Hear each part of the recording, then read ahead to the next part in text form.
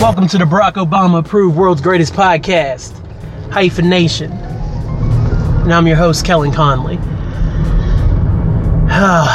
Beautiful, cold morning here in Morgantown for June, but things are good.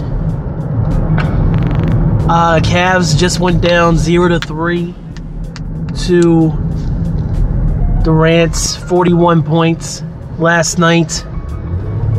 Crazy game. It went just like I expected it to, with the Cavs coming out with the being back at home fire, and then just getting wrecked, so to speak, by the fourth quarter. I don't even want to get into the game. I just thought the Cavs would come out hot.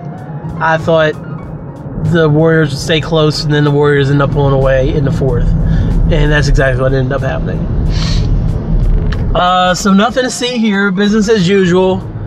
LeBron is once again a game away from getting swept out of NBA Finals. Last year, he managed to win Game 4 after a phenomenal final shooting performance from the Cavs in Game 4. Of course, that team was totally different. To send the series back to Oakland, where Golden State closed them out in 5. So Game 4 is on Friday. We will see if LeBron can avoid a sweep for the second time in his career, or if he'll get swept for the second time in his career, or if he will avoid the sweep.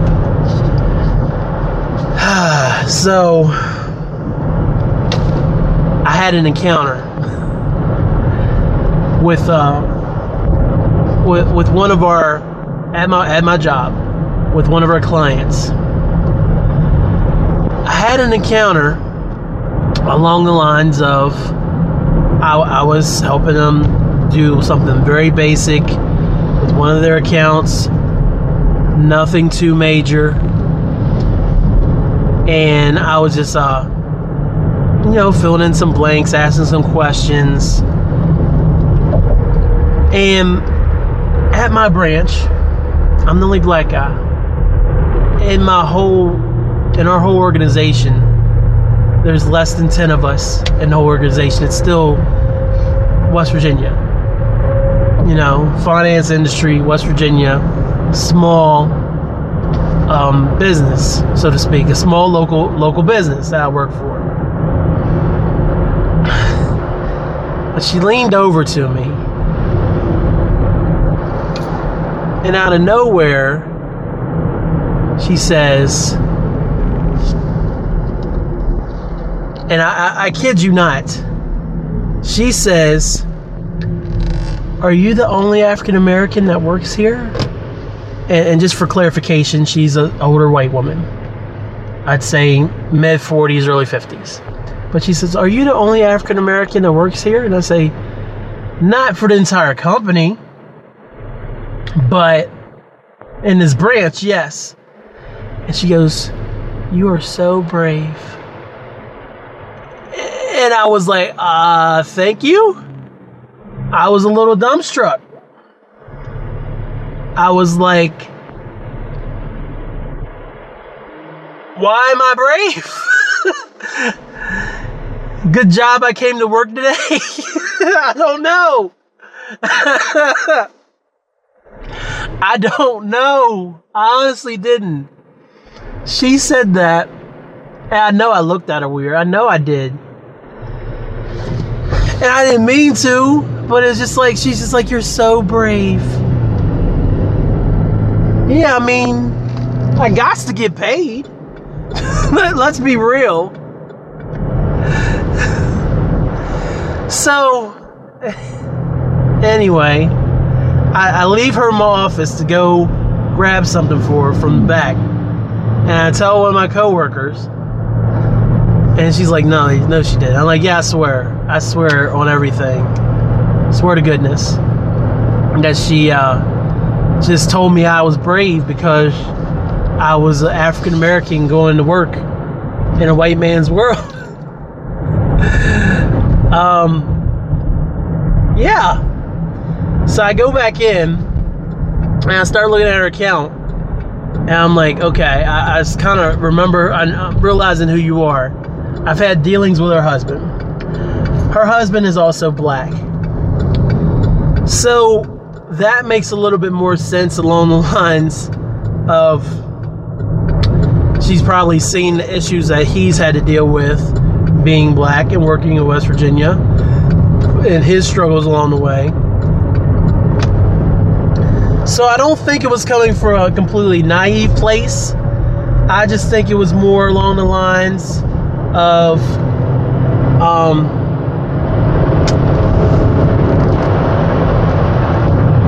more of an empathy kind of thing, which I appreciate, don't get me wrong. Thank you for caring.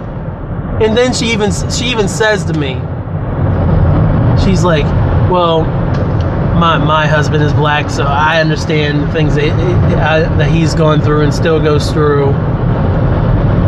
So I just want you to know that I kind of have an idea of the struggle that you deal with on a daily basis. Just trying to do right. I don't know. But it was just so weird. Because we were talking about what she wanted for the transaction and everything, and then she's like, are you the only African American that works here? I'm like, yeah, I mean, in this branch. She's like, you are so brave. So you hear that? I'm brave. But real talk, I mean, she's not wrong either. I mean, I could be out here being trash, not taking care of my family, not taking care of myself, you know. I could 100% be out here being trash. That would be easy to do. But that's just not the kind of person I am. So every morning, there's a halo hanging from the corner of my girlfriend's 4-post bed. I know it's not mine, but I'll see if I can use it for a weekend or one night. No, I'm kidding, for real. No Sugar Ray. Every morning I get up out of bed, put my pants on one leg at a time, just like anybody else. And then I take myself to work and work out my schedule, come home and try to be dad and husband. And then whatever downtime's left once everybody's asleep, that's my time. And that's why I end up staying up too late. But we talked about that in self-care. I wrote the note this topic down as soon as it happened. I was like, I gotta talk about this on the World's Greatest Podcast.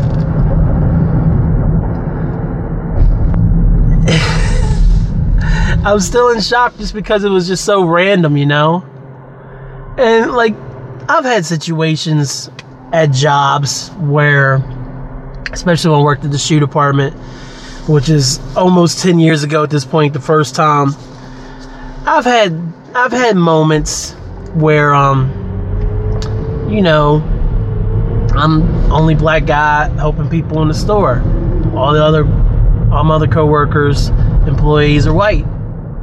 So white patrons, customers will go up to the registers and with their shoe purchase, whatever they got, and then somebody, whoever's working the register, be like, hey, anybody help you today?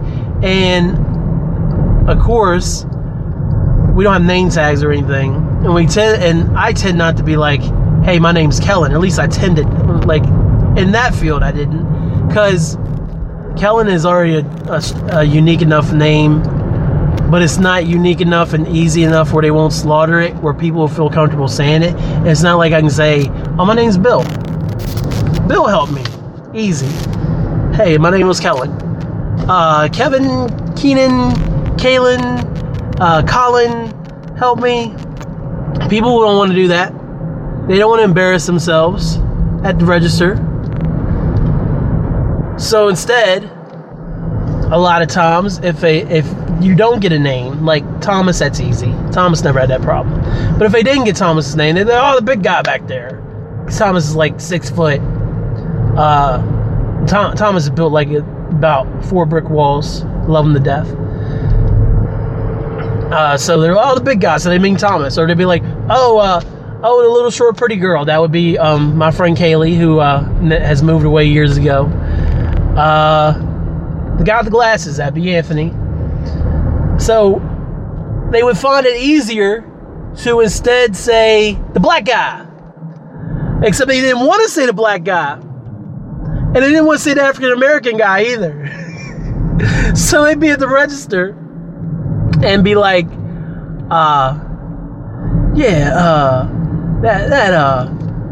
guy back there, a little stocky, maybe even throw out the word chubby. It's true. I was less chubby then, but still, that guy back there, because they didn't want to say black, and they didn't want to say African American. So Anthony always got a kick out of being like, "Oh, the black guy." Like, yeah, the black guy. It's okay. It's okay if my fellow white man says it. It's just But I had this one. He was a supervisor for a few months when I first started the shoe department about 10 years ago, like I said. And one of the first times somebody rolled up to the register and was trying to describe who helped them, he was like, oh, the guy back there. And I was like maybe the only other dude salesman on the floor, and he knew it wasn't him that helped him. So he says, oh, the color fella. And my old boss, Trudy, was up there, and she's like, Russ, you can't say that. He's like, oh, he was a colored fella. Like, Russ was an extremely nice guy, but extremely sheltered. Yeah, he was a nice guy, completely sheltered, oblivious to social cues, even in 2008. The color fella. Oh, the color fella. And he said it a couple times, and Trudy called him out every single time about it. And I just always thought it was hilarious.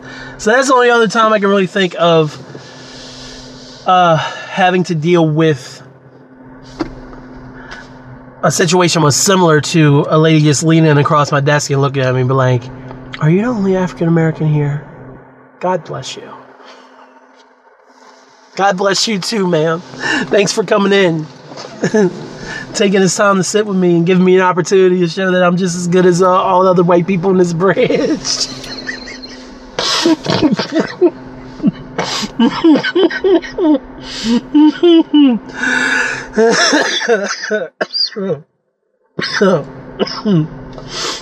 This episode is sponsored by Chick-fil-A. Chick-fil-A sweet tea. I'm not normally a Chick-fil-A guy, but that was Aaliyah's treat for being good at the doctor's visit this morning. So that's done.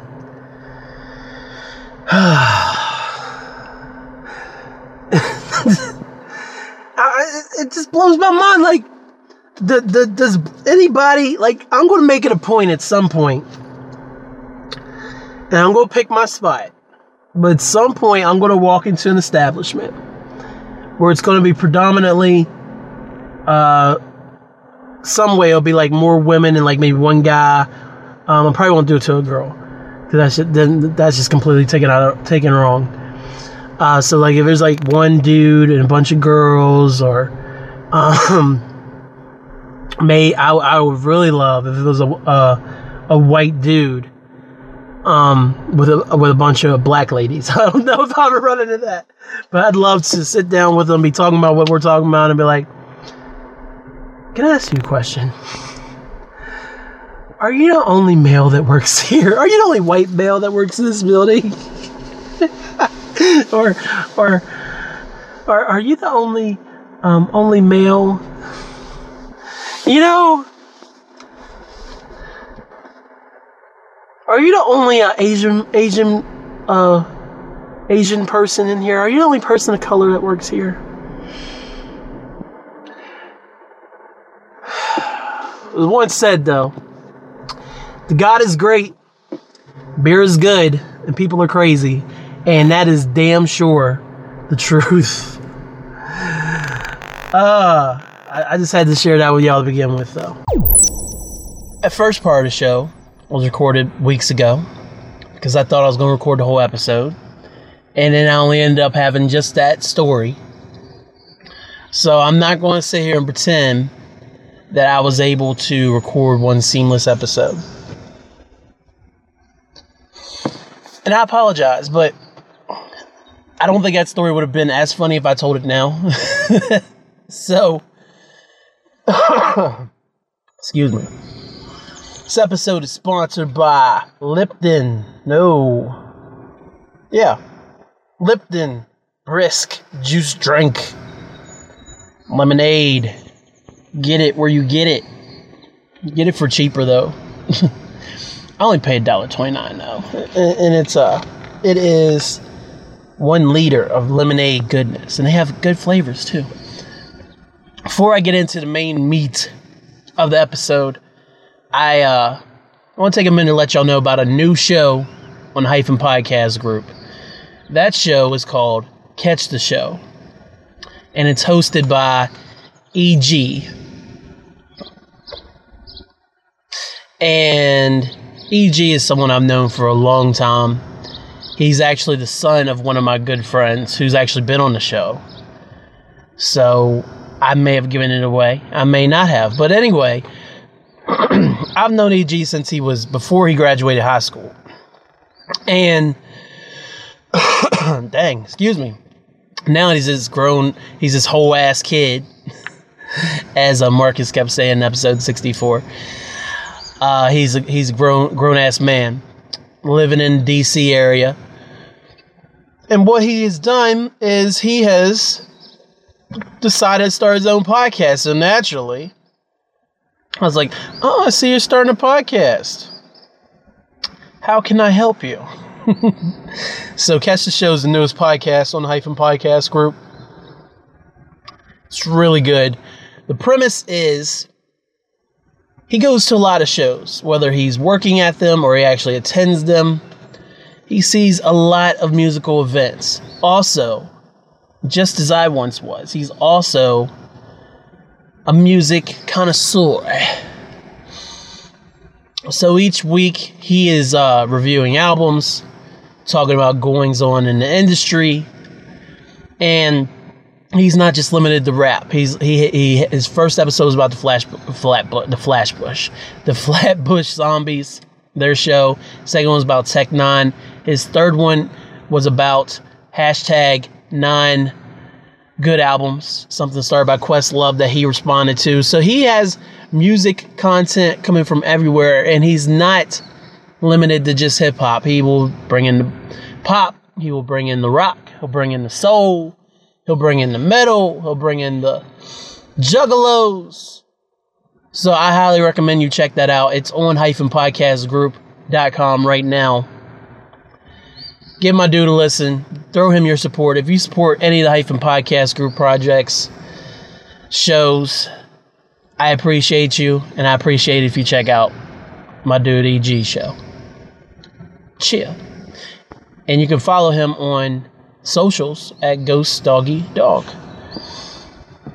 And I'm going to double check that, even though I'm pretty sure I nailed it, but Podcasting 101, don't sleep, ladies and gentlemen. So, Ghost Doggy, D-A-W-G-Y, dog, D-A-W-G.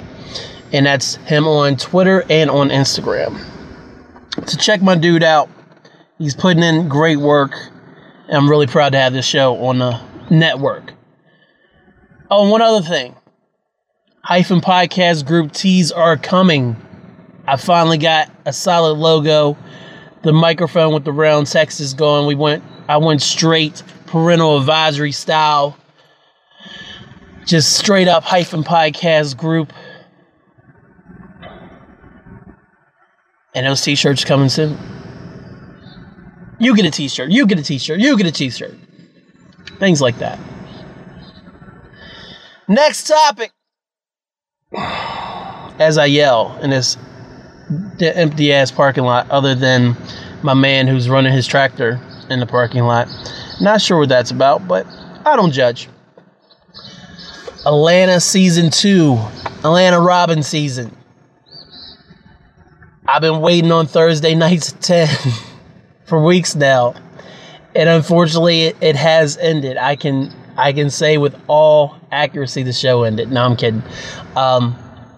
Season finale was almost 2 months ago, I feel like. Let's see. May 10th. So we're a little about a month and a half out from the end of Atlanta Robin season. And I really wanted to go through and just break down all these episodes a little bit with you and go over my favorite parts and all that stuff.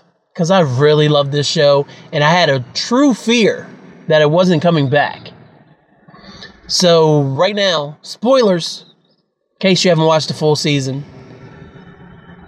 But I had a really, really true fear that we weren't going to see more Atlanta because Donald, he's getting ready to go out on tour. He has a new album coming out as Childish Gambino. Obviously, he released a single, This Is America. So I figure he's switching to album mode. He's been doing a Star Wars story promo a lot. So I just had my fears, but FX did the right thing. Donald Glover and his royalty team, I don't even know if they still go by royalty. And all the actors, I assume, will be back for season 3. So this season did us one better than season 1. Because season 1 only gave us 10 episodes. They said, let's give them one mo. One mo. Season started with Alligator Man. So when we last left our heroes, so to speak, Earn was living in a storage unit. Paperboy, what was Paperboy doing? Paperboy was getting more popular, so to speak. The very last episode was about that jacket that Earn was trying to find. Paperboy Alfred eventually he officially made Earn his manager. And then things seem to be looking up as Elevators, Me and You by Outkast is playing over the outro. And so that's where we left it. So it being Atlanta and all, and it being stories about these people's lives in different spaces of the lives. It's never chronological. This season was a little bit more chronological though. So we start on Alligator Man. Alfred's on house arrest. Why is Alfred on house arrest? I assume it's from the gun thing that happened to him. Earn also is on probation because he tried to sell a small amount of weed or something, and of course he got caught. So I'm guessing Earn got no charges from the gun incident in episode 1, season 1 of Atlanta, but Paperboy's on house arrest. Alfred and Darius are mad at each other. It's never explained. It's cleared up by the end of the episode. But seeing as Alfred is on house arrest, well, Earn has to go over to his Uncle Willie's house for domestic disturbance because Uncle Willie thought his girlfriend had stolen money from him. I think it was $50. She did.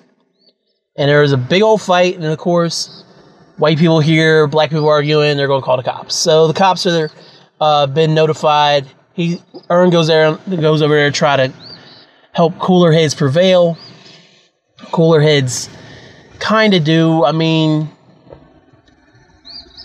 Earn ends up giving some money to the girlfriend of Uncle Willie, and then she says that stole his money anyway. And then she ends up leaving. Uncle Willie says there's an alligator in the bathroom, and Earn's like, what? And then they have this conversation where Earn essentially tells Uncle Willie he does not want to be like him, and he's worried about it.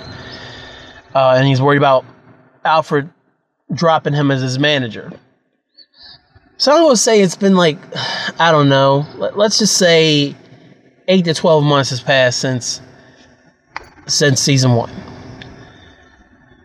Anyway, the cops show up. Uncle Willie's not complying. They're ready to burst down the door. Earn's trying to get him to come out. It's not happening. Uncle Willie gives Earn a gold-plated gun. Says you're going to need this in the music industry. And then Alligator Man ends up running out the back door of his house after he unleashes his alligator into the front yard to the waiting cops. Uncle Willie's played by Cat Williams in a spectacular, no one saw it coming casting decision. Then Earn goes back to Alfred's house. He was hoping to crash there because he's getting kicked out of his storage unit. He got caught. And then, fresh out of prison, friend of Alfred, Tracy, is already crashing on the couch, so Earn doesn't have any place to live. Also in this episode, there is a scene where some teenagers go to a restaurant, a fast food place, to order a special off the menu that would hook them up with some weed. They decide they want to rob the place. Lots of shots are fired. It's crazy. No one gets hurt other than this mysterious girl who happens to be in the backseat of the car where the robbers decide to hop into.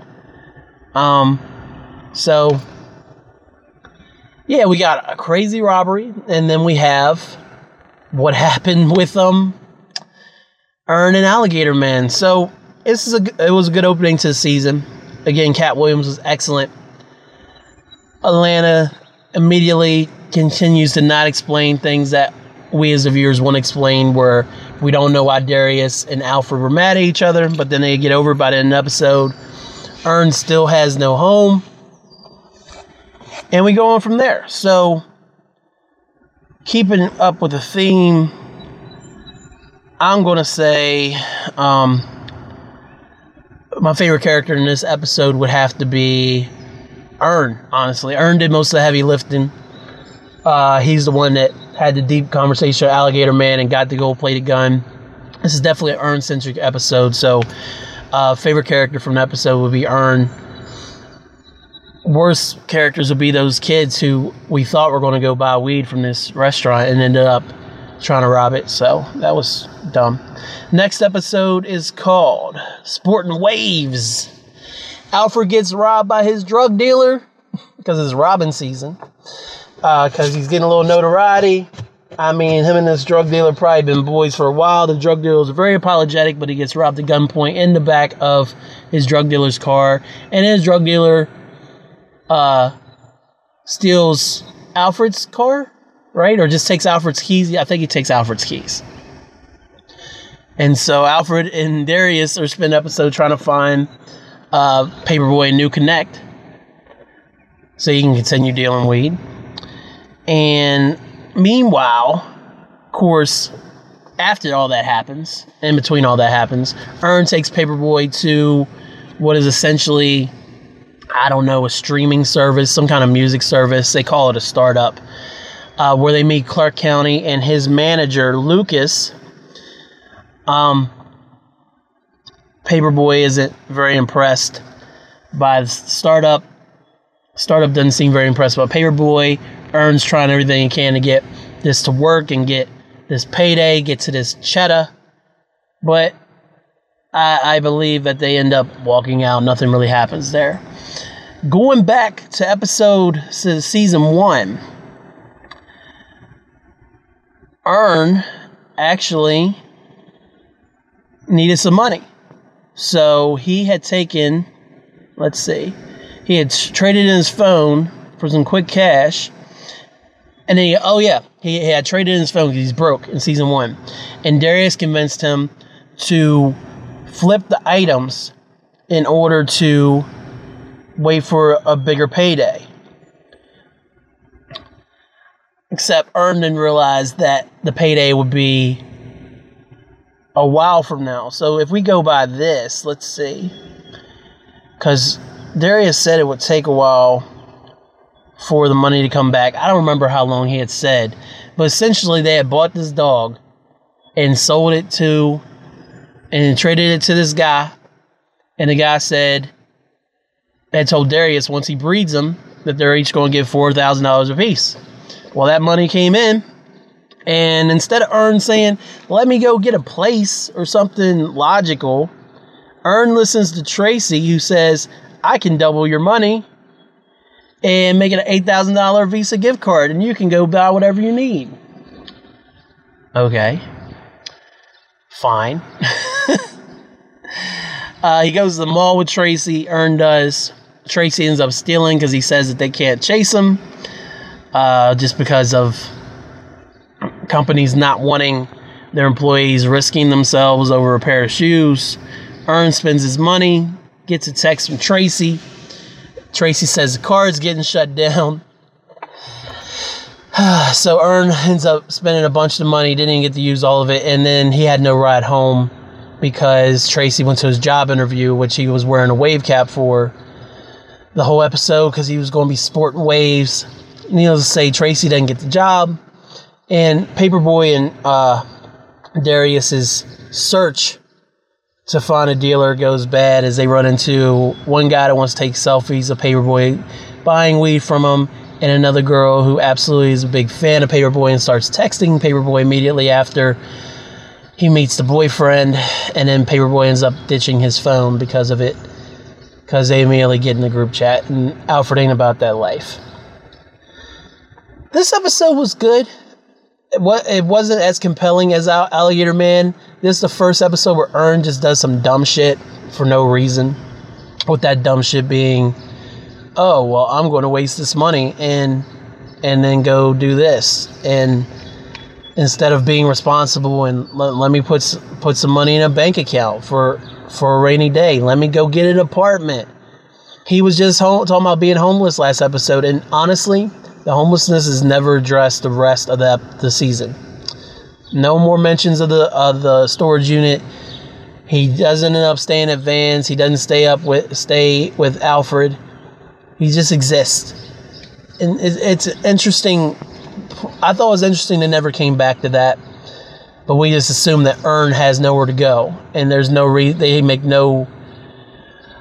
they see no reason to show where Earn lays his head. But the episode's definitely funny. The drug dealer interactions were funny. I didn't think it was funny that Paperboy got stuck up. And then Earn's dumbass listening to Tracy. Favorite character of this episode would have to be Tracy. Because your man not only convinced Earn to give him $4,000 so he could flip it into this gift card. And then who knows what happened to the rest of it. Because Tracy texted Earn and said, hey, the gift card is going to get shut down soon. You need to spend what you can spend. So Earn lost money on that deal. The only thing he spent his original $4,000. And then, of course, the whole thing with him working on his waves, get this job interview, and then Tracy kirking out at the end at the interview when the guy says, oh, well, we're not really hiring right now, which is more felt like you're black and we're not interested. Episode 3, Moneybag Shawty. Episode starts with a hilarious Instagram live video of a mother reciting Paperboy lyrics in the car, and her daughter was listening to it, and her daughter started crying, and her mother started crying. White women, mind you. Very upset about what was said by one Alfred on this song, and how could this be played on a pop station, and blah, blah, blah. So we open with the guys celebrating. Things are going good. Paperboy's getting more notoriety. Earn is starting to get some checks coming in for maybe that startup thing from the last episode worked a little bit. They start getting some royalty checks come in. So Earn decides it's time to stunt. because Earn has always felt like he's the one getting stunted on, so it's time to stunt. So he wants to take Van to an Alamo Draft House, essentially, and have a nice night out, watch a movie. They won't break his $100 bill. They won't take it without ID. Earn doesn't have his ID on him. Well, no, I don't even know if Earn had his ID. I think Earn just made a big deal about it. Earn's like, well, I gotta show ID. Van's like, come on, and he's just being difficult. Again, another episode where Earn is being difficult. So they go to a club. And then they say, like, Earn gets inside, and then the manager tracks Earn down and says the bill's counterfeit. Earn says it's not counterfeit. And so they get thrown out of the club. Earn's down on his luck, so he's like, yo, let's go to the strip club. So he calls up Alfred and Darius, who had been hanging out with Clark County, who was harassing a poor recording engineer over his computer stopping and starting, which he had no control over, and made it seem like Clark County was about to get that dude beat up by this big dude. So Alfred and Darius left right before that happened. Clark County is shady, man. Don't trust this Clark County kid. Watch, if he's back in season 3, don't trust this Clark County kid. Anyway, to go to strip club, Earn is spending way more money than he wanted to.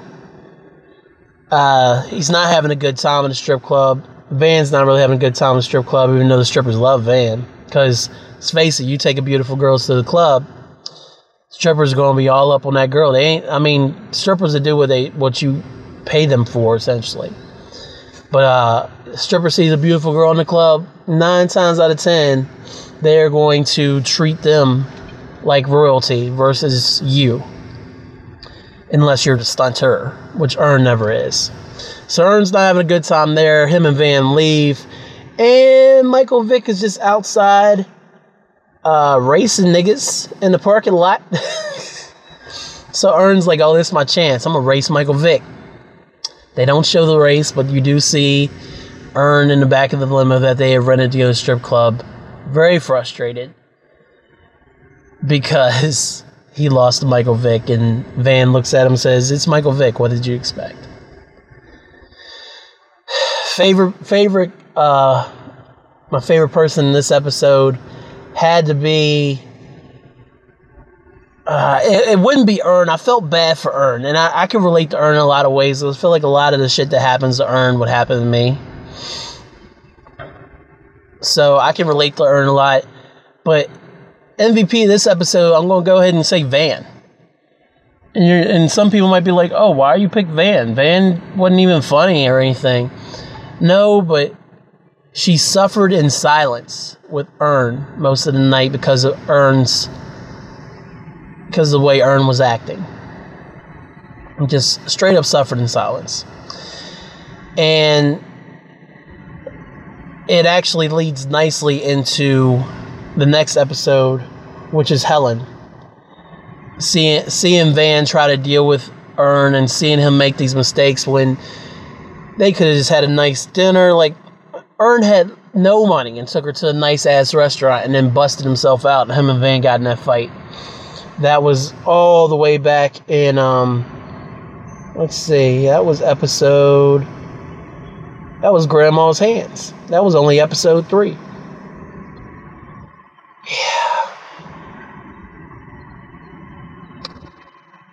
So I'm going to go with Van and Moneybag Shorty. Episode 4 is called Helen. Now this Earn is terrible in this episode. This is all Van and Earn. They go to a Fastnacht.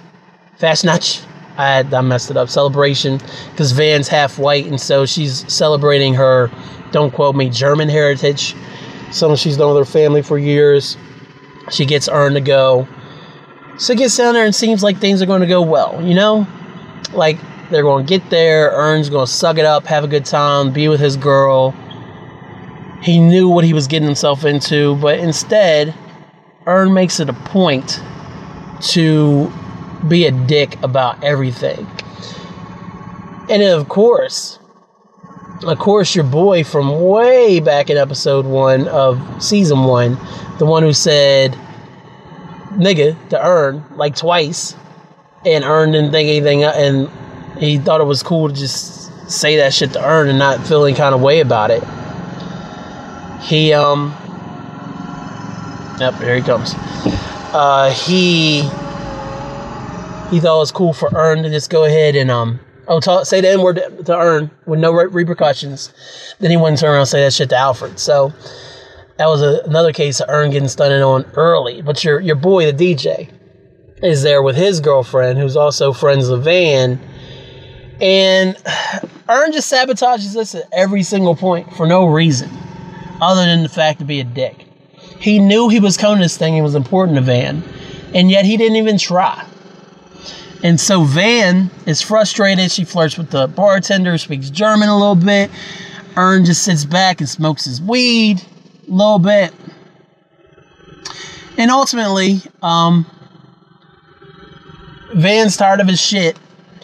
I'm not going to go into the details of what they actually did in the episode, because the details of what they did didn't matter other than Earn being a dick about it.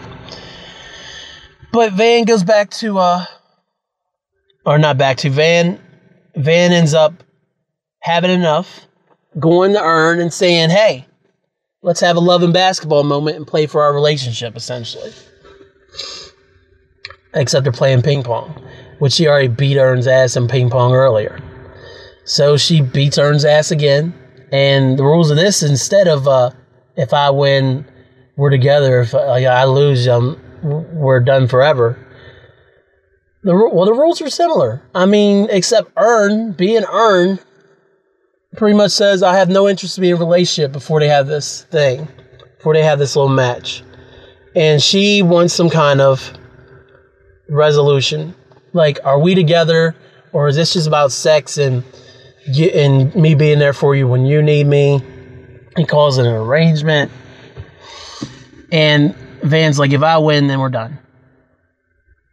And I don't even know if Earn said things would continue the way they were after I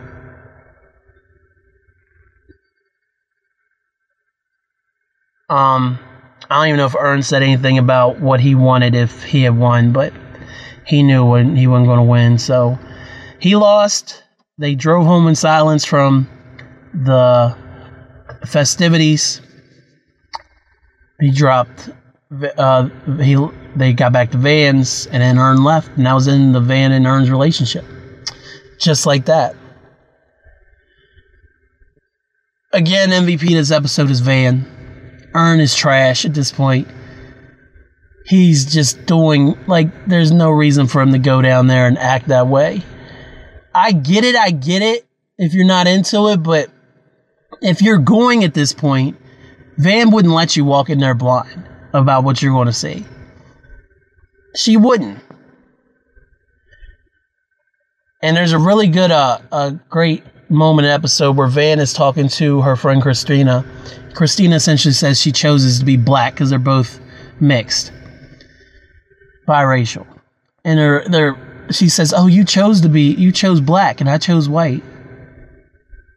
And it's a really poignant, if I'm even saying that word right, poignant moment of the show to see that conversation be had, because I mean, essentially, I've seen over years from biracial people that there are some that choose, not that they naturally made the decision, but you can tell that they gravitate more towards being white, or they gravitate more towards being black. And that's just the way that they were raised and the decisions they made. But Christina essentially called Van out on making a conscious decision to choose black over white. And that's why Van's life has been the way it is.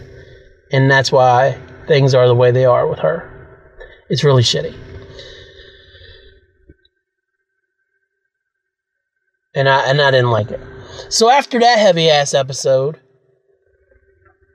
you get Barbershop. Paperboy, aka Alfred, and his barber Bibby. He goes to the barbershop. Bibby is late. And then Bibby makes Alfred come with him instead of cutting his hair. And so they run into various hijinks throughout the city of ATL, as all Alfred wants to do is get his hair cut. And Bibby does everything but cut his hair. Eventually gets his hair cut, but Alfred is so frustrated by this that he comes in to the barbershop next time and goes to another barber. And so, yeah, I've been there.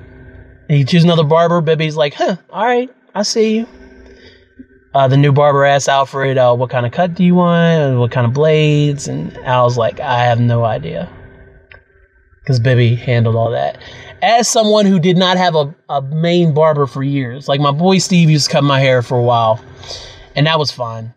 When I finally branched out into the barber shops of Morgantown, once they actually got established, I would rotate. Like, I had a couple dudes who cut my hair, but I never made it a point to go to one person until I met my current barber, Sam McClurg. She's incredible. And she's been cutting my hair for, I got married in 13. So I'd say it's been late 13 or 14 that she's been cutting my hair. And she's the only person who I'll let touch my hair. So I get it. Getting a new barber or bouncing between one person and another, everybody cuts different. Having that rapport is important, and seeing Al go through that was rough, especially with all the shit Bibby ran him through. MVP of this episode is it's co-MVPs, because Alfred for going along with the ride, and then Bibby for just being Bibby, I guess, because that shit was ridiculous. He was putting them through some shit. Now, while Barbershop might be the funniest episode, pure comedy, of the entire season, the next episode is definitely the most insane and took things to a whole nother level. So I remember the day that Teddy Perkins is supposed to come out. Lakeith Stanfield, who plays Darius, he actually tweeted out that something about tonight's my episode and that there will be no commercials. And I was like, oh man, that's what's up. That's crazy. And then of course his movie his new movie he has coming out, which I'm going to try to Google it really quickly. Let's see. Keith Stanfield. I want to check it out. It's already getting a lot of attention. Sorry to bother you. Yeah. The first, I don't know if it was the first trailer, but I saw the trailer for Sorry to Bother You before this episode. And then the episode started. And it's just Darius solo. And I love Darius. Darius is probably my favorite character on the show. Because one, some may think Darius is stupid. Others may think Darius is a idiot savant, maybe. But honestly, Darius is the only dude who, all his interactions are based on his interactions with Al, or with Ern, or with Van, different people. The way he interacts with the world is just too entertaining. 100%. So your boy Darius is still using message boards in 2018, so shout out to that. And he wants to buy a piano. Why does Darius want to buy a piano? Who knows? Maybe he wants to do the same thing that him and Ern did with the cell phone and trading it around until they ended up selling the dog and trying to flip it for some money. I mean, Darius he's very smart. I'm just going to say he's a genius. I'm just going to throw the word out there. I don't care. Darius answers this ad from a message board, goes to a mansion in Atlanta with his moving truck to get this piano. Meets Teddy Perkins. Teddy Perkins is the brother of Benny Hope, who is a big time star in music. But for years, he's been missing. Well, Teddy is the brother of Benny and is Benny's caretaker, who is in a wheelchair and apparently nonverbal. So after a really weird intro where they sit down and Teddy eats some kind of giant egg, and it's disgusting, and it's just weird. It gives you a really weird vibe. Just the whole thing. Immediately, a lot of callbacks to Get Out.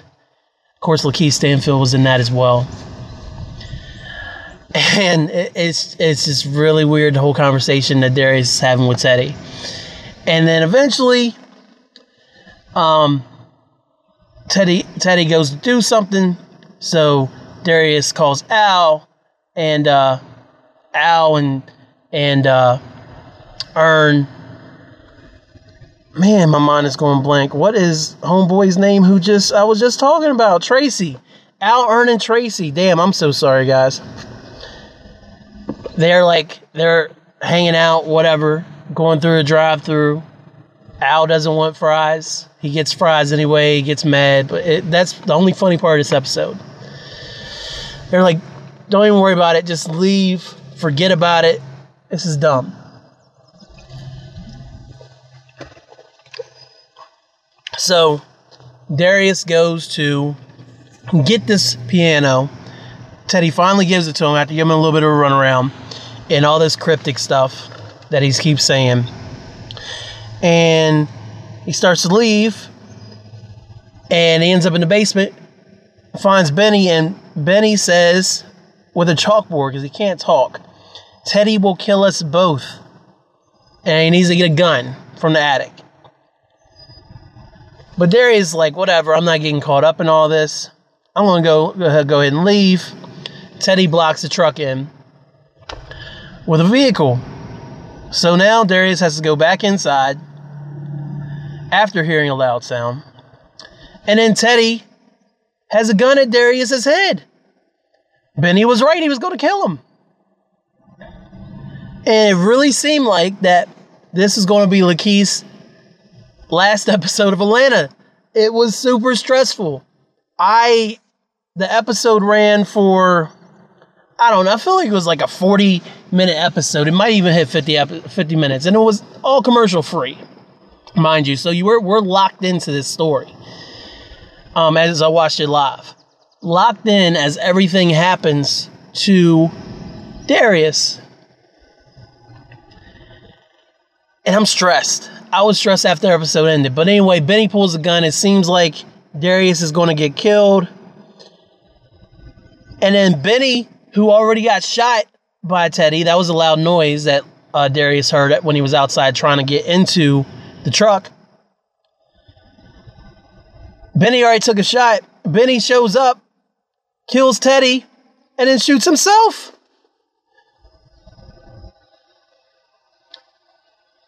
And Darius doesn't get the piano.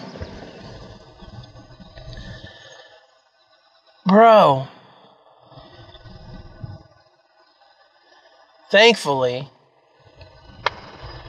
when the police show up, there's no worries about Darius getting arrested for, obviously they could tell what had happened. Darius was still I believe he was handcuffed or tied to the chair because Teddy had held him at gunpoint and pretty much sat him down and tied him up or handcuffed him in the chair, and he's going to shoot him. And he already thought he killed Benny. And I haven't rewatched this episode. I need to. But this was just some out there shit. Not to mention the parallels that was drawn between Benny and Michael Jackson and Teddy and all of Michael Jackson's inflections. Hell, I don't even know if Teddy could have actually been Benny the whole time. Darius knew who Benny was. But Teddy could have been Benny because Teddy's character, who was played by Donald Glover, much props to Childish on that one. Teddy had all the inflections of Michael Jackson. He was soft-spoken and everything. Yeah, he was... Donald Glover had white face on, looked like a white man. It was just extremely creepy. And like there was a scene where they go in a garage and Teddy's like, "Oh, make this a museum to my father. Our father was hard on us and he would beat us when we did things wrong. A lot of Joe Jackson parallels there. And it was interesting to see the Atlanta take on the Jackson family, so to speak, and at least two of them, versus it being a clan of, how many Jackson kids are there? 7, 8? And it was really horrifying because I really thought Darius was going to die, for sure. I'm glad he didn't. But this episode alone, if you weren't sure about Atlanta Robin season, or if the critics weren't sure if Atlanta Robin season, bit my tongue, deserves more Emmys come in the winter months and more accolades, just like they got the first time around, this sealed it. This is a masterpiece. Absolutely incredible. Scary. Absolutely incredible. So I'm going to give MVP to Darius, despite Donald's great performance as Teddy Perkins. The episode wouldn't have worked without Darius tying everything in together. It was a masterful performance all around, from Darius to Donald Glover to the story to the horror vibe it gave off. It was just, it was magnifique. So after that, and I want to mention that this episode references psychological pressures and traumas childhood stars sometimes face, especially ones with abusive and controlling stage parents, such as Michael Jackson, Marvin Gaye, Tiger Woods, and Serena Williams. So there you go. Next episode is Champagne Papi. Yeah, I talked a lot about Drake last episode, but I'm not going to say a word about Drake right now. Other than this. So it's New Year's Eve in Atlanta. And Van is going out with her girls. They're going to a mansion party at Drake's house in Atlanta. Did you know Drake had a house in Atlanta? That doesn't surprise me when he made a song called Houston, Atlanta, Vegas. So her girls, Candace, Tammy, and Nadine, are with her. Van is still honestly, she's heartbroken. She's still suffering the after effects of the Helen episode, where her and Earn broke up. So she's looking at him on Instagram. Some girl's playing with his hair. But they're all like, Van, stop. We're going to go get a picture with Drake. We're going to get your Instagram game up. And one of her friends, let's see. I'm not sure which one. Oh, Candace. Candace is the one who's Instagram famous in this episode. And her DJ's the one that got them in. And they're all supposed to be hanging out. Well, Candace ditches the girls immediately.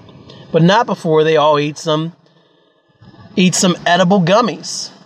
Which sounds absolutely delicious. Not mad at that at all. So, while Candace runs off, Nadine starts tripping really badly. And then Van pulls the dummy move and leaves her. Like, oh, you're just tripping. Sit here. I'll be right back. And leaves her. So she wanders off. So she's searching through Drake's house, looking for Nadine and looking for Drake and trying to keep away a creepy guy who I thought for a second was after Teddy Perkins. I thought anything was possible. So I thought we were going to have a sexual assault on our hands. Thankfully, it didn't go that way. He was just a needy boy. She deflected. She curved him. So she's still looking through Drake's house. She takes the jacket from the Hotline Bling video. She's wearing that. Still looking around. Runs into Drake's grandfather? Yeah, and then she finds out Drake's not even in the house when it was supposed to be a New Year's Eve party with Drake as advertised. So Drake's Spanish grandfather tells tells Van shows Van he's not here. He's on the European tour. Van finds Nadine by the pool next to Darius, of all people, who was invited because he knows Drake's personal chef. I mentioned this in an earlier episode, Hyphenation, but this is the whole Robin season recap, so bear with me here. Yeah. Oh, and then the whole thing about Drake being there, because one of the things is, like, Van is seeing people posting pictures with Drake on their Instagram from this party. So Van's like, I'm down to meet Champagne Papi, you know? People are posing with cardboard cutouts of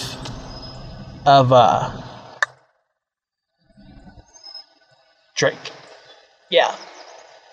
Cardboard cutouts. It's not really Drizzy. Everything's a hustle, ladies and gentlemen.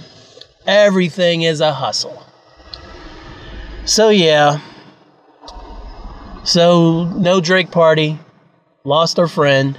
Oh, not to mention, and I went into this in the episode, Tammy, of course, was mad at that one black guy for dating a white girl and went off on an epic, why y'all take all of our men rant. You're only here for the money. Which, it still bothers me that Homeboy didn't try to say anything to it and just kind of dismissed her. I mean, she was obviously in the wrong and high and drunk, whatever, but still, that's no excuse. And then they all get kicked out of the house because Candace left with her boyfriend to go to T-Pain's New Year's Eve party. And, of course, the party's getting shut down because, I don't know, all these people are in Drake's mansion taking cutouts, pictures with cutouts, man. Like, oh, Lord. Fame is dangerous, man. It's weird, too. Oh, and then Van, as everybody walks home, because, of course, they got brought there in a shady-ass van by a black dude who makes inappropriate comments to all these girls who's going to Drake's party. Since the van wasn't shuttling them back to where they got picked up at, they're all walking back home. And Van's like, Drake must be Mexican. Champagne Papi was a lot of fun after Teddy Perkins. It was smart to put Barbershop, Teddy Perkins, and then Champagne Papi. Lots of levity blended in with all that horror of Teddy Perkins. MVP of this episode has got to be your girl Van. Van getting her solo steez on. And also, I just love Van. Van is wonderful. And she's played by Zazie Beetz. And of course, I haven't seen Deadpool 2, but I heard that she killed it as Domino in Deadpool 2. And it's one of the best parts of the movie. So make sure you support her in that. Moving right along, we go into the Woods episode. Now, this is Owls. Paperboy. All about that Paperboy. Can we just get that track released, man?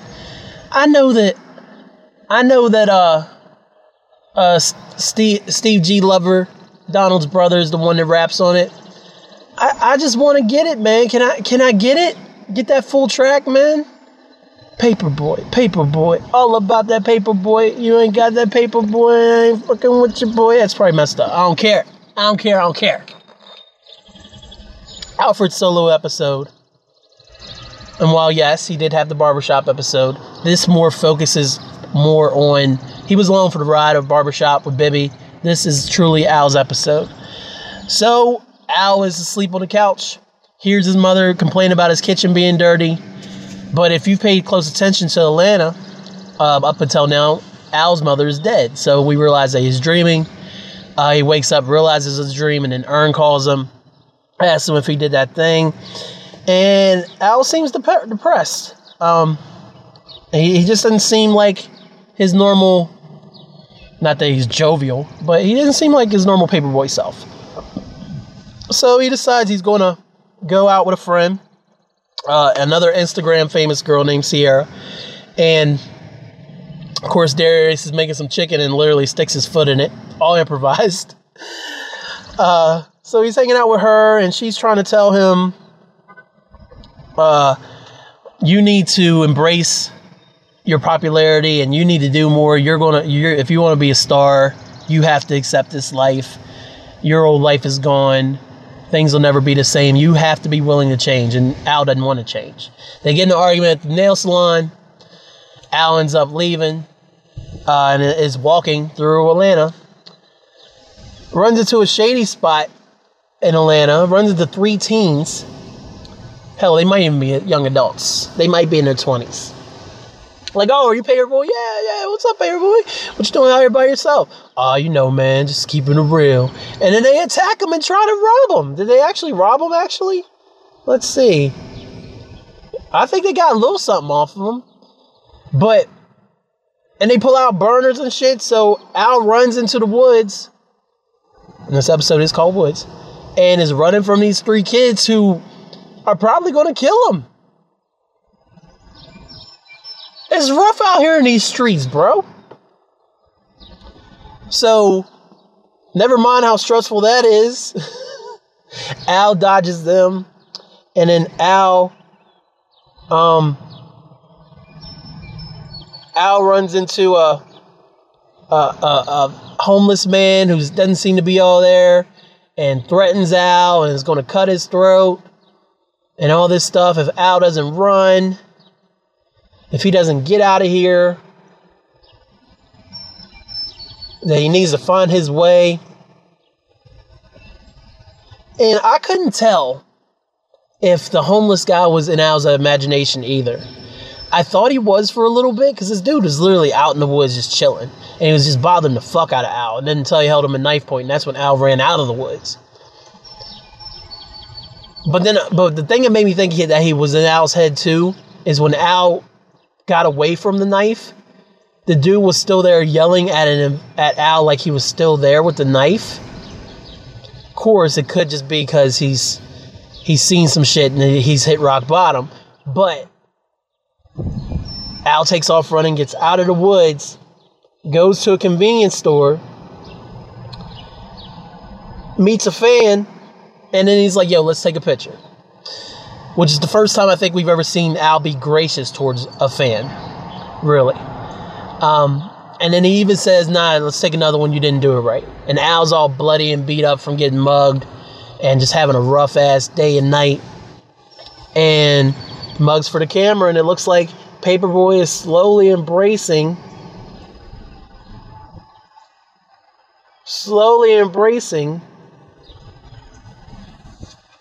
becoming famous. MVP of this episode, there's nobody else to be. MVP, it definitely is Al. Played by Brian Henry Tyree. Did I say that right? I probably flipped his name. Brian Tyree Henry. Yep, I flipped his name. He's really good. And honestly, the casting in Atlanta, season 1 and season 2, is phenomenal.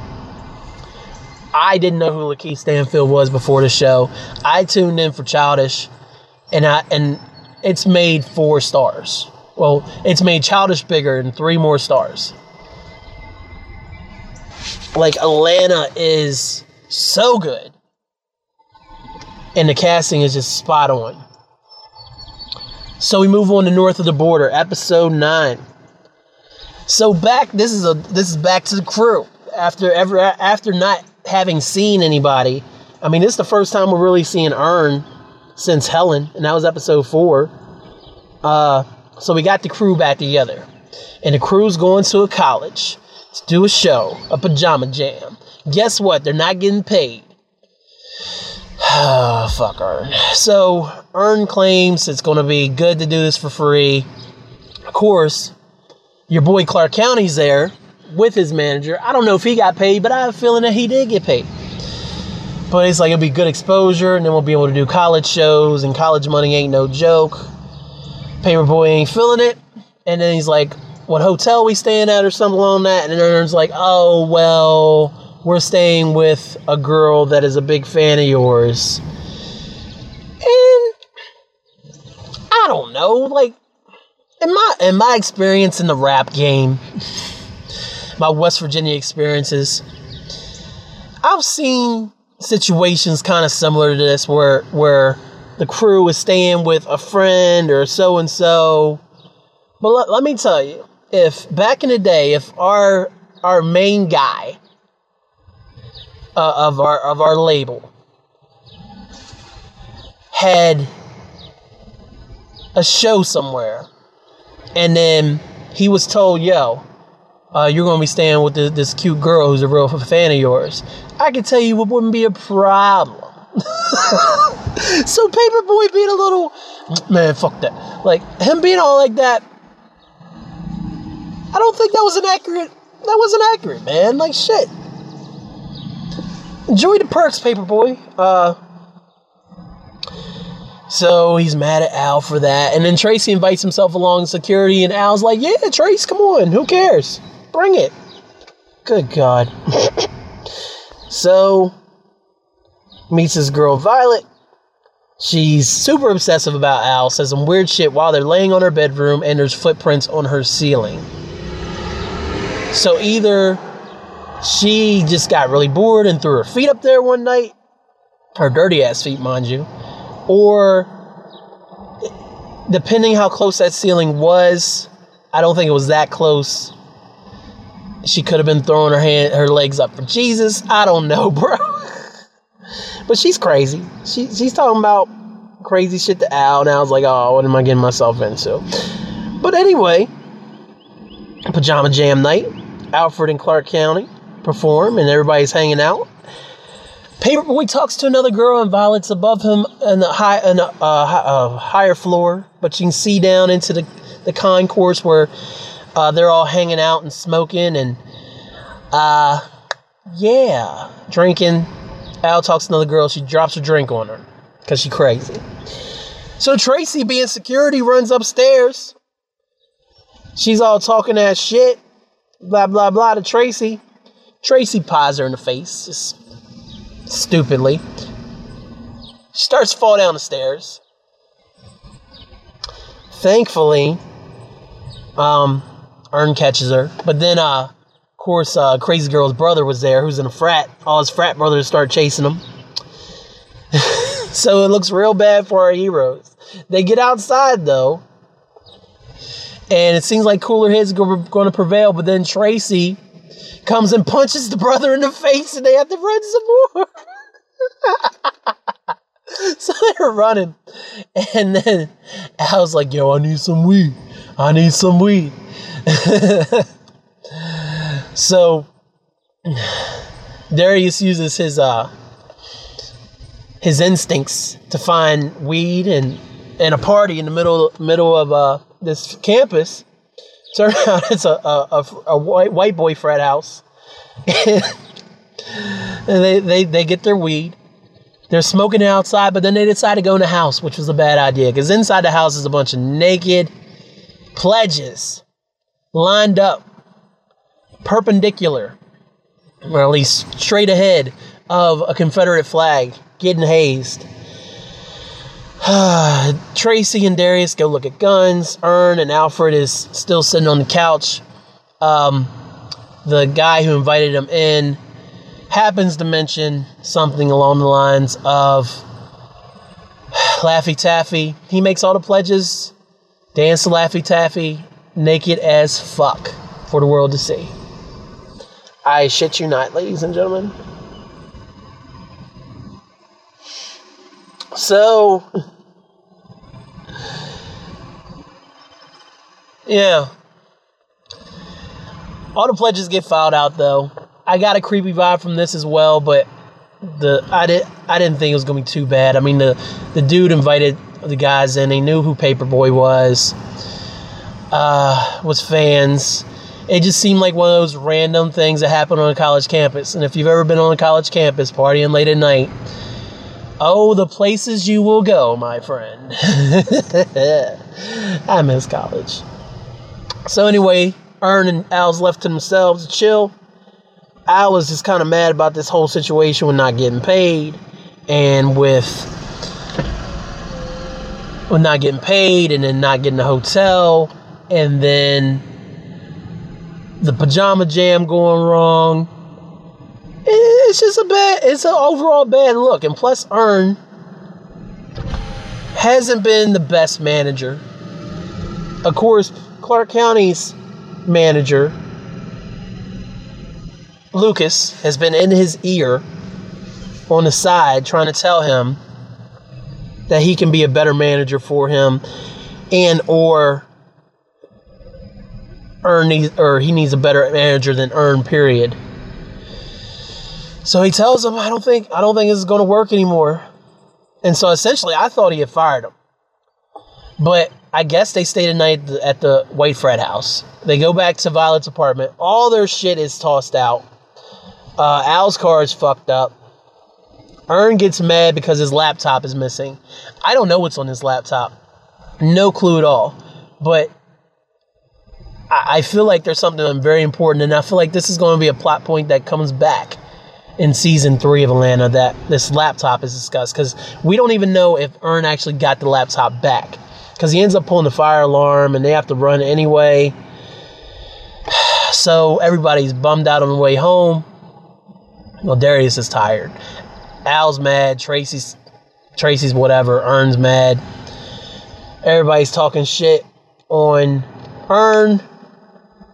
And then he pulls a fake gun on, or not a fake gun, he pulls a, old-timey gun, old-fashioned gun from the Civil War out on him.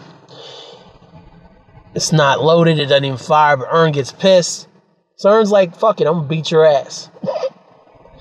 So Albert pulls the car over, and then Tracy whoops Earn's ass.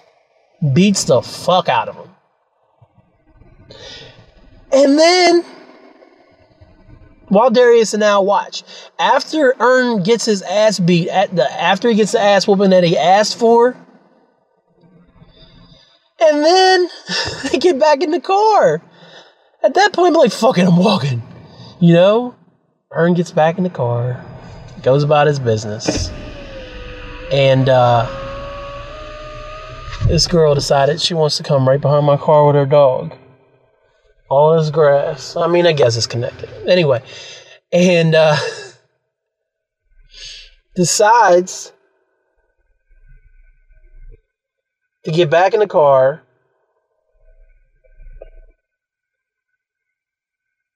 and drive home after getting his ass whooped. And then they all start laughing at Earn getting his ass whooped. I hope that you've seen this, but there is a deleted scene from this episode that was on Twitter.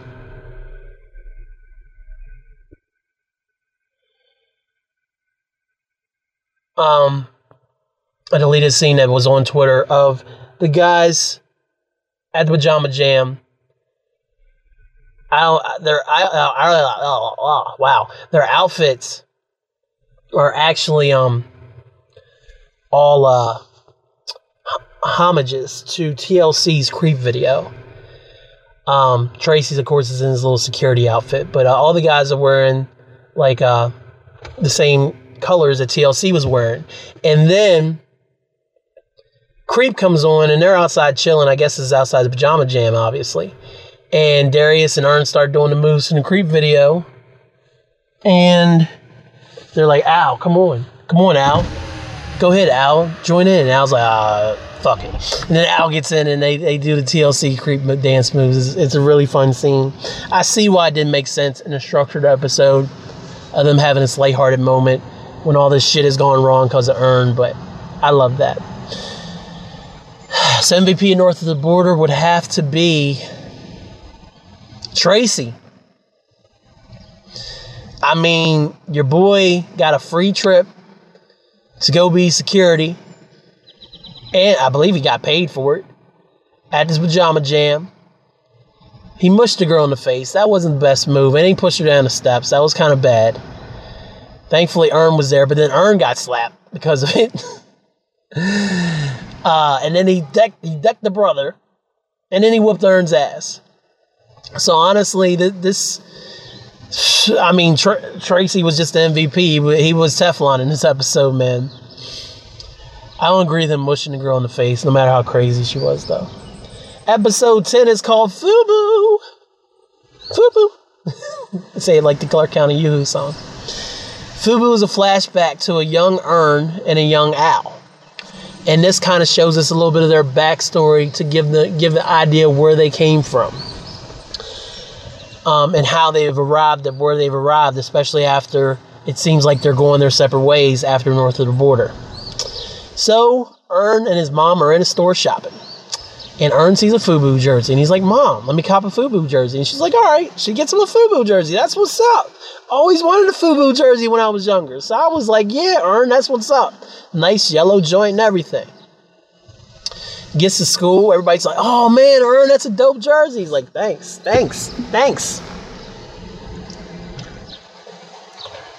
Then another classmate of his rolls in with the same jersey with the official patch on it.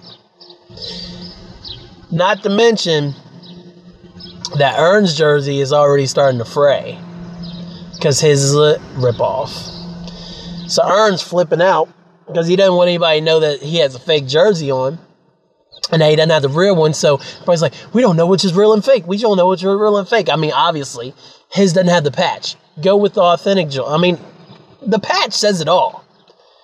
But they're like, oh, we gotta wait for this one kid to get here. So Ern goes to Paperboy, goes to Alfred, like, you gotta help me. Alfred's in his ROTC uniform, of course, which I thought was hilarious. Maybe his father had some military roots. If Dad was even around. I don't know if Alfred's dad was around. And he's like, oh, man, you got to learn how to take care of yourself.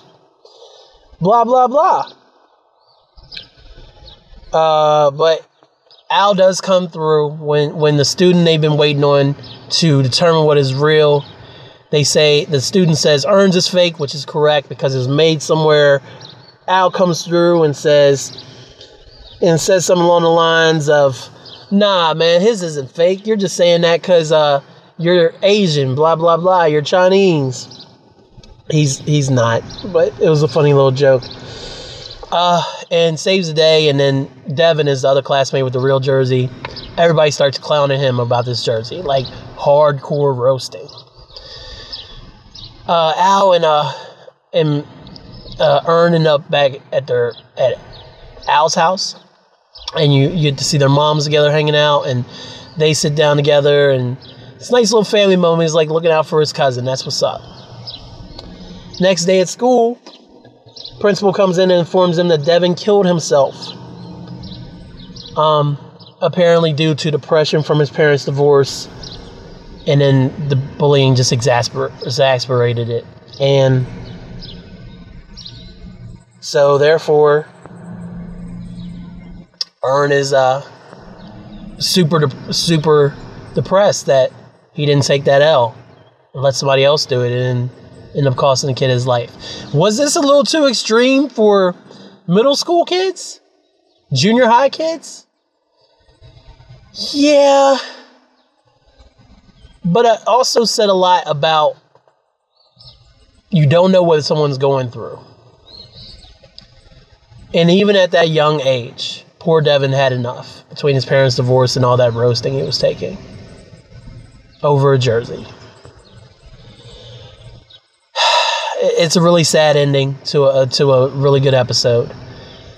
Co-MVPs this episode are the kids who play young Ern and young Al. They nailed it. Beautifully done. I think the twist was a little much, but I think it was much needed to see.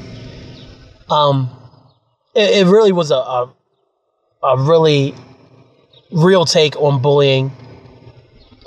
And it just really showed Paperboy and Al and Ern's relationship early on, and how Ern has never been able to look out for himself, so to speak.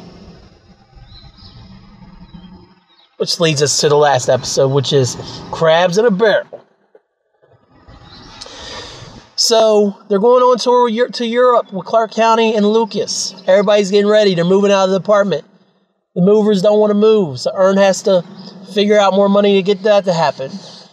Darius has no passport that is not expired, so they have to go to...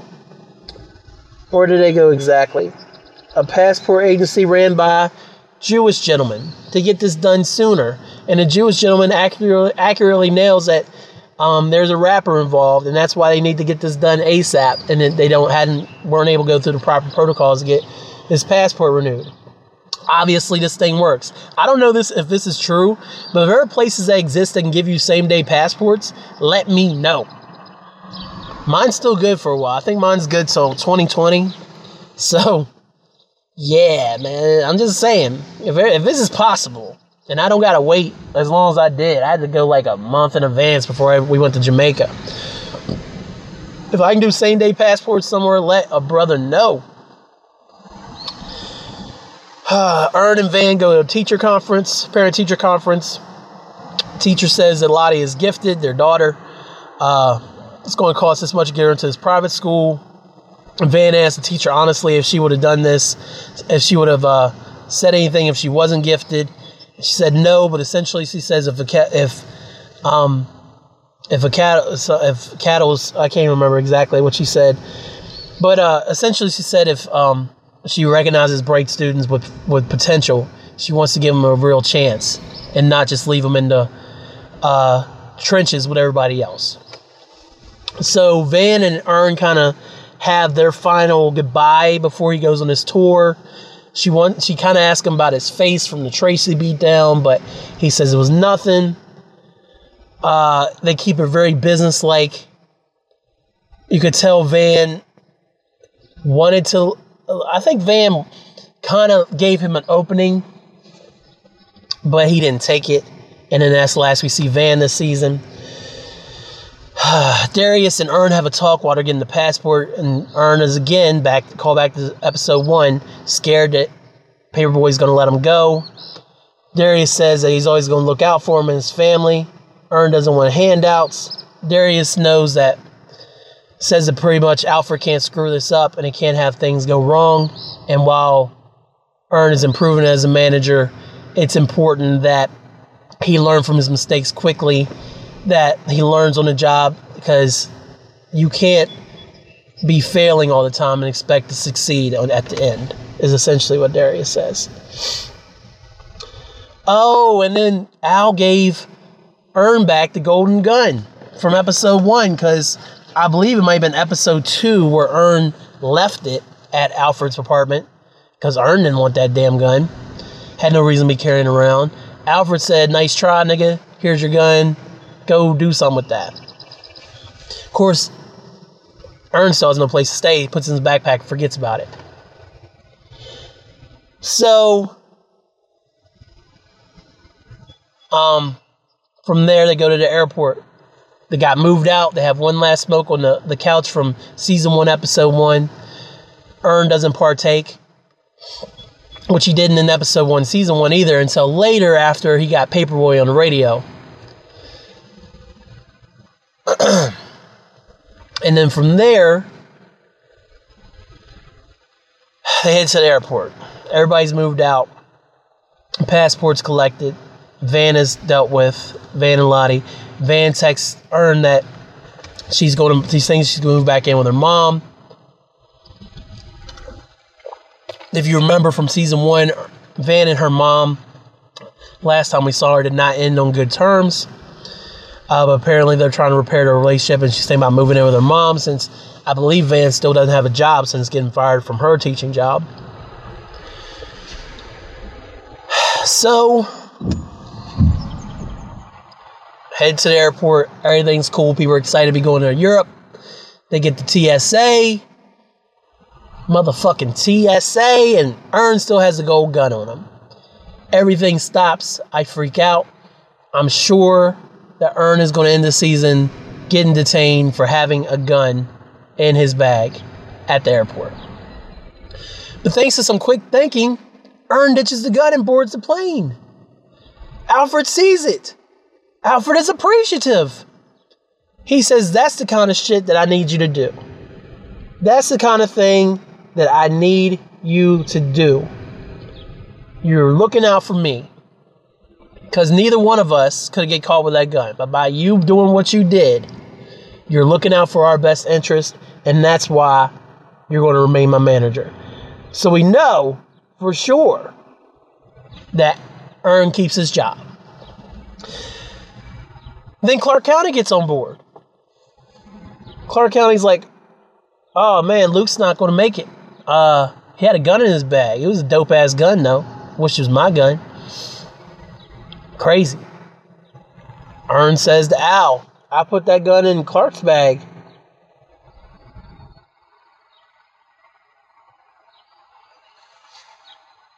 So essentially, Clark didn't take the heat. He passed it to the manager.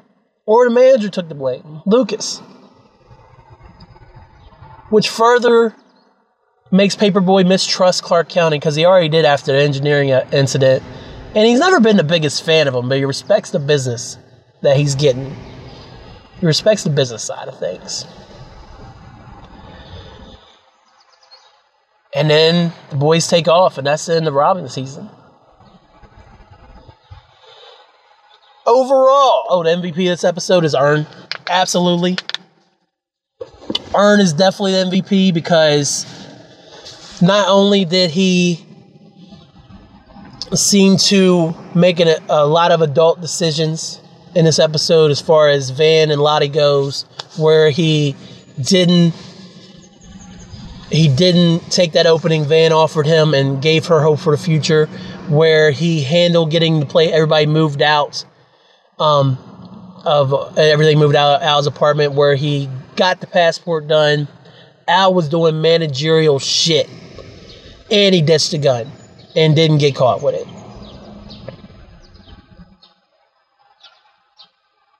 I don't think Clark County knows. I really don't. I don't see that being a dangling plot thread that would really need to be picked up for season 3.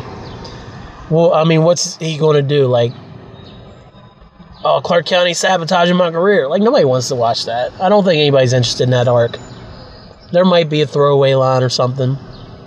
I don't think Clark County knows that Earn put the gun in his bag. Oh, and Tracy, of course. Nobody told Tracy he's moving out. So, that Al was moving out. Tracy had been crashing there all season. Tracy goes back to Al's house with a girl and some Chinese food. And everybody's moved out. He can't get in. So, that was Al's revenge on Tracy whooping his cousin's ass. Was not telling him about we're moving and going on tour. So Tracy's left out in the cold. I don't know if we'll see Tracy again, but I really appreciated Tracy's character this season, despite his shady shit that he pulled. I can't recommend Robin season enough, y'all. I need to rewatch it. I had started rewatching season 1 prior to the announcement of season 2, and then I just waited. I watched every episode live. Happy to say, I think I might have missed a couple nights, but one of the few TV events that I have to watch live is Atlanta. It's so good. It goes there. Kudos to Donald, to Brian Tyree Henry, Lakeith Stanfield, and Zazie Beetz. Incredible casting. I can't wait to see what y'all do next. And hopefully we get it sooner than later. Like, I'm talking winter of 2019. I'm here for it. Ready for it, man. A Lowe's truck is creeping. Well, that's not a Lowe's truck. That is a Schmidt bread truck. Go watch Atlanta. All of it.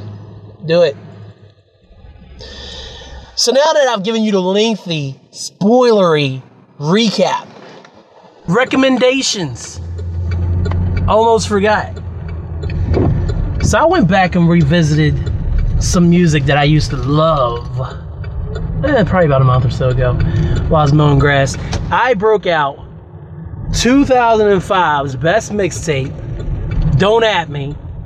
Technically 2006, because I think he released it at the end of 2005. Joe Budden's Mood Music 2. Because I check in on the Joe Budden podcast from time to time, see how things are going. I enjoy it. I don't mind Joe, the media personality, but I miss Joe the rapper, man. And his newer music just didn't do the same thing for me that his music was doing for me pretty much from that era between when his album came out on Def Jam up until Slaughterhouse is formed. He got on Love and Hip Hop. Pretty much anything in that era, I fuck with heavy. So I went back and revisited Mood Music 2. And my God, it's still amazing. It still holds up. Of course, the references are a little dated. Some of the things said are a little eye-opening in today's climate. But Joe just kills it, man. And it's incredible. Standout tracks, Dumb Out. After re-listening to this, I was listening to Dumb Out at least once a day. It's a 7-minute opus of Joe spitting over the Architects production. Wonderful. If I Die Tomorrow, familiar sample, Anniversary by Tony. Joe flipped it, got it flipped. It's wonderful. 40 Licks, another great song. Are You in That Mood Yet? I believe that's the first song. I love that song. 6 Minutes of Death, which takes Cassidy's 6 Minutes of Death beat from his second album, I'm a Hustler, and throws R.I.P. Stack Bundles and Jay Mills when he's actually good on it. And they all go to town and they murder that.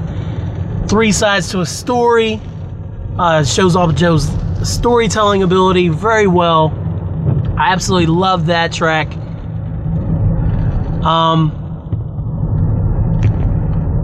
Making sure I was recording. And and then it's hosted by DJ On Point. I know that there now exists a CD quality, a CDQ version of Mood Music 2. And I actually listened to some of it for the first time because it's available on YouTube if you Google the tracks, if you search the tracks. It's cool, but I still need my DJ On Point drops. The DJ On Point drops just make it that much more fun. Just bringing the whole, that's more nostalgia's sake, but listening to the album without DJ On Point is just weird to me. And then finally, don't forget about my man Killer BH. The next big rapper, signed to Def Jam and Koch. Who does that? My name is Brandon, and I'm the best. Pumping out crack music coming from my chest. All around the world, they know I'm the man. Y'all know I'm hot. I blow your... Oh, fuck. Y'all know I'm hot. I cool y'all niggas off like a fan. Yes, that's exactly what he says. So if you haven't, or you just haven't revisited in a while, or you don't even remember an era where Joe Budden was a rapper who didn't make really terrible, sad songs, which he was doing towards the end of his career, and I haven't listened to Rage Against the Machine yet. So eventually I'll get to it. I wasn't really impressed with anything he was doing around that era when his podcast was called I'll Name This Podcast Later. But if you just want to revisit when Joe was just focused on rapping, Mood Music 2 is a place to do it. And then the other recommendation is a movie on Netflix I checked out. It's called Happy Anniversary. It stars, wow, I'm going to have to Google it. Damn it. And I love her, and I can't think of her name. It's a Netflix movie. It stars the actress who was in the first season of Master of None with Aziz Ansari. It was his girlfriend, and they didn't end up together, essentially because they felt like they were both settling. And so they went to a wedding, and then she decided she wanted to pursue her dreams and move somewhere and not be with him anymore. It was really heartbreaking. Noelle Wells, that's her name, and I didn't Google that. I was getting ready to Google it, and it came to me because my mind likes to work from time to time. Noelle Wells, and then it has the dude from Parks and Rec, and not who you may think. Let me see. Let me just Google Happy Anniversary. Cast. It has Ben Schwartz. Best known for his role in Parks and Rec as Ralphio. How did I forget about that? He stars in it along with Noelle Wells, and essentially it's their anniversary. She wakes him up, or he wakes her up on anniversary and gets her breakfast in bed and everything, and things start getting hot and heavy, and then she's like, I'm not happy. and then the movie spirals down from there. It's a really cool rom-com, though. It's nothing earth-shaking, but the performances in it are good. I enjoyed it, and I recommend you check out Happy Anniversary. So Happy Anniversary starring Noel Wells and Ben Schwartz, and Mood Music 2 by Joe Budden. If you want to be part of the Barack Obama approved World's Greatest Podcast, here's what you do. -podcastgroup.com. All the episodes are there. Podcast Group is a Morgantown, West Virginia based podcast collective bringing great podcasts to the people. You can be a part of it too. Hyphenation is available wherever podcasts are sold. iTunes, Google Play. It's on the new Google Podcast app. I checked. Radio Public, which I love to death. Radio Public is awesome. I really want to get a sponsorship from them. Get that Radio Public app, because you know all those iTunes links that people post, my Android people, if you click that and you have Radio Public on your phone, it brings up the podcast on the app.